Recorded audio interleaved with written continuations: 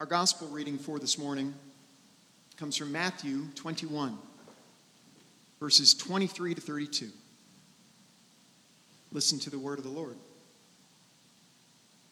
When Jesus entered the temple, the chief priests and the elders of the people came to him as he was teaching and said, "By what authority are you doing these things, and who gave you this authority?" Jesus said to them, "I will also ask you one question. If you tell me the answer, then I will also tell you by what authority I do these things. Did the baptism of John come from heaven, or was it of human origin?" And they argued with one another. "If we say from heaven, he will say to us, 'Why then did you not believe him?' But if we say of human origin, we are afraid of the crowd, for all regard John as a prophet." So they answered Jesus, "We do not know." And he said to them, "Neither will I tell you by what authority I am doing these things. What do you think? A man had 2 sons. He went to the first and said, 'Son, go and work in the vineyard today.' He answered, 'I will not,' but later changed his mind and went. The father went to the second son and said the same. And he answered, 'I go, sir.' But he did not go. Which of the 2 did the will of the father?" They said, "The first."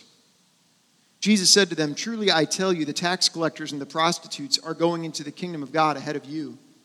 For John came to you in the way of righteousness, and you did not believe him. But the tax collectors and the prostitutes believed him. And even after you saw it, you did not change your minds and believe him." The gospel of the Lord. Praise to you, O Christ.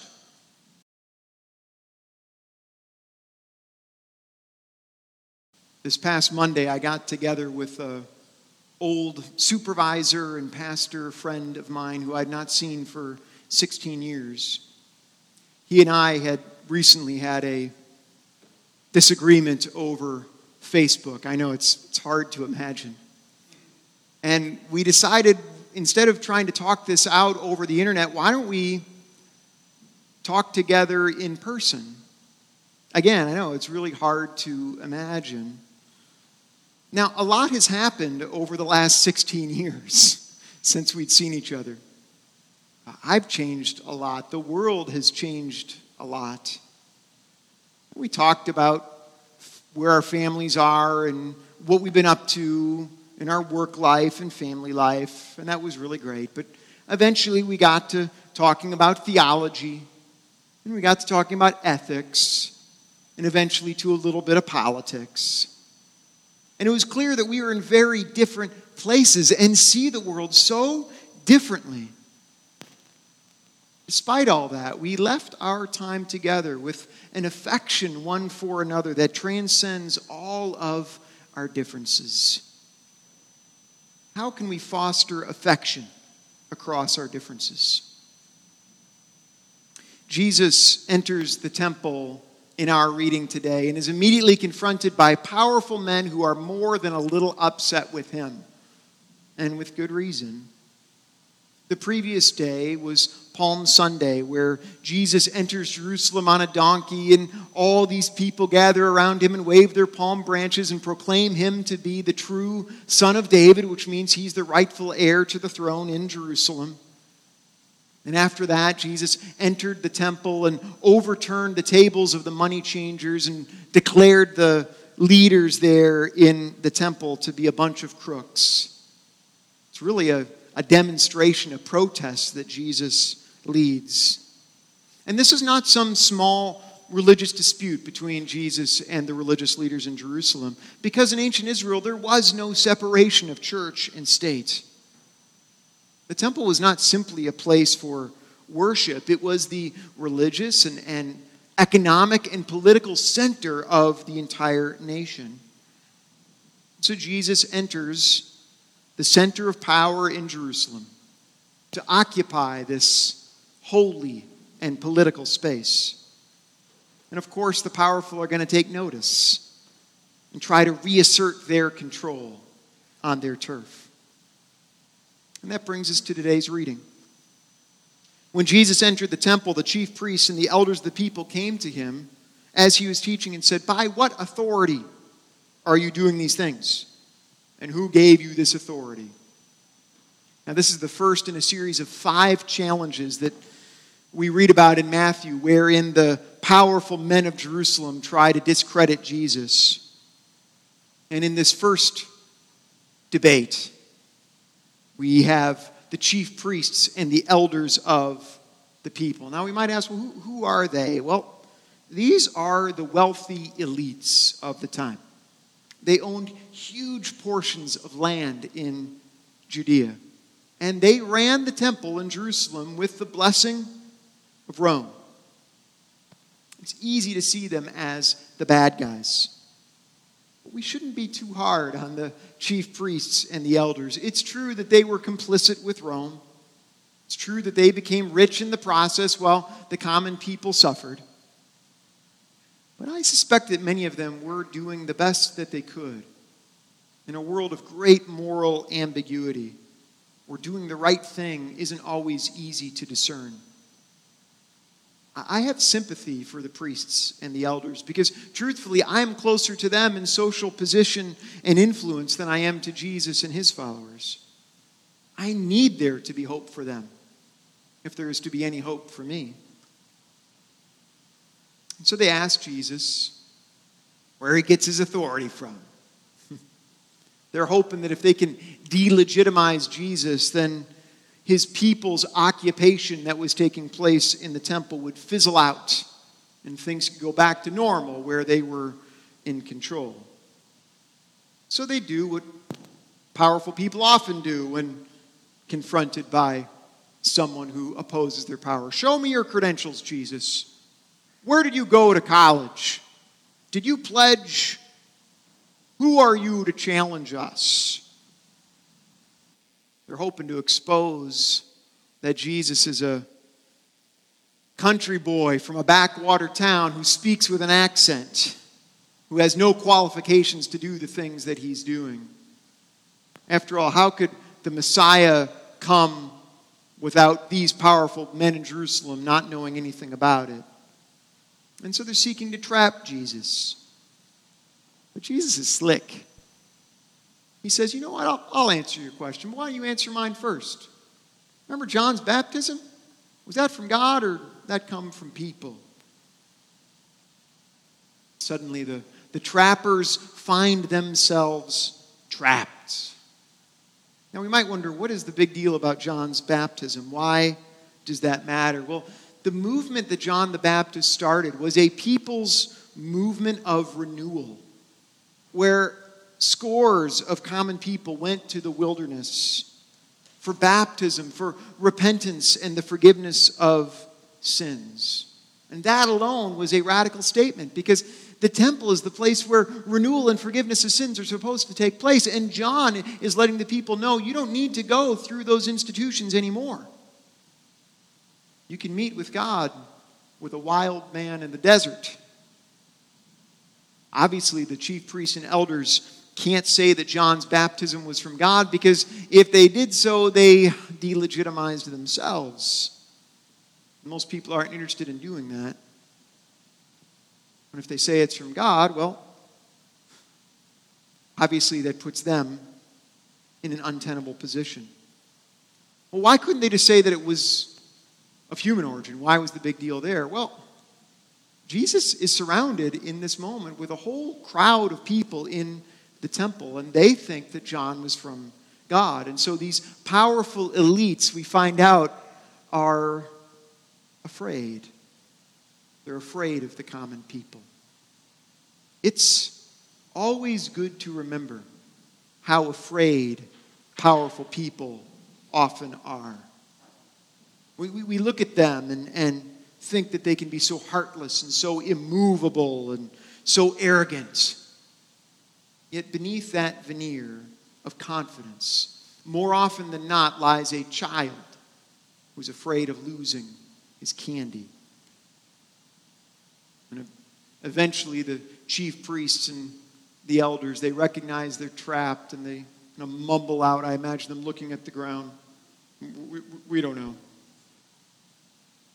And they have been bested by this country boy from Galilee. But Jesus isn't done with them yet. He decides to go on the offense a bit, and he tells them a parable about two children who are asked by their father to go work in the vineyard. And the first says that he won't, but then went ahead and did it. And the second one said, "Oh, I'll go do that, Dad," and then doesn't. And Jesus asks, which of these did the will of their father? And the answer is obvious: the one who actually did the work.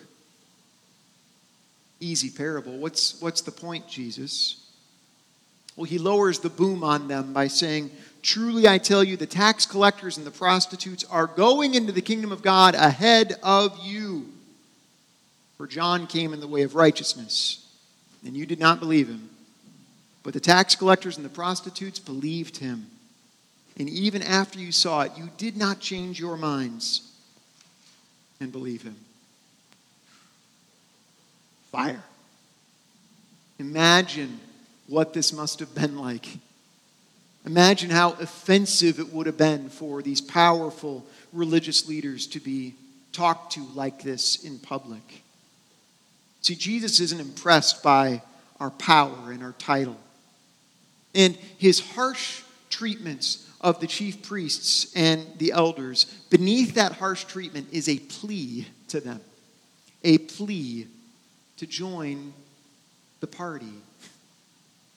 The only thing keeping the chief priests and the elders away from joining God's kingdom is themselves. They're the only things in their way.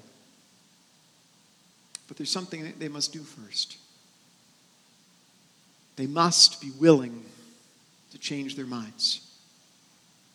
They must be willing to be wrong. Now, you might have grown tired of me saying this in my sermons, but that word for repentance in Greek, it literally means to change your mind. And so if we're to be a part of Jesus' kingdom, if we're to be a part of God's politics, we must be willing to change our minds. And Jesus says the tax collectors, the prostitutes, they're willing to do it.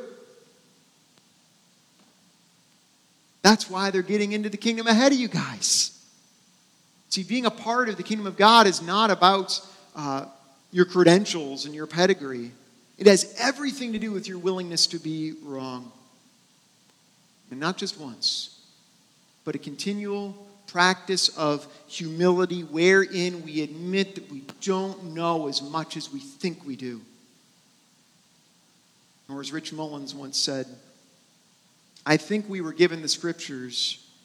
It was not so much so that we could prove that we were right about everything. It was to humble us into realizing that God is right and the rest of us are just guessing. Friends, we live in a divisive time when well-meaning people who are trying to follow Jesus come to very different conclusions. And everything in our world right now is trying to pull us apart, to assert our own rightness and those we disagree with as in the wrong.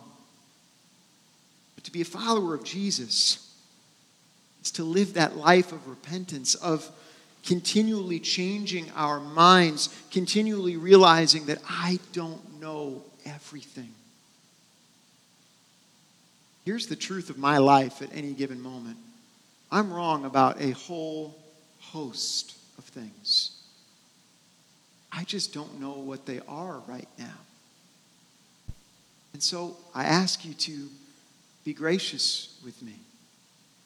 Be gracious with yourself and with one another. Now, I know how hard this is to do. It was hard for those chief priests and elders as well. But in the end, Jesus' parable actually has some hidden good news for them too.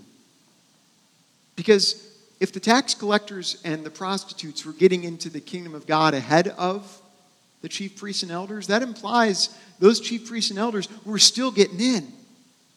They just had to wait their turn. See, God's kingdom has room for us all. Seeing my friend this week was a wake-up call that I needed. In all of our differences, our love for one another was as strong as ever. And why shouldn't it be? We are both children of God, and nothing can change that. The hidden good news of Jesus' parable is that at the end of the day, both children remain part of the same family. What a relief. And if we're honest with ourselves, we are both of these children in the parable. Sometimes we get it right, sometimes we get it wrong. Sometimes we say we're going to do one thing, and then sometimes we do another. But in the midst of all of that, we still remain beloved children of God. And so in this season of division, may we resist the urge to dismiss those with whom we disagree. And may we remember how little each one of us really knows, and how deeply beloved each one of us remains. In God's politics, we are all beloved. Amen.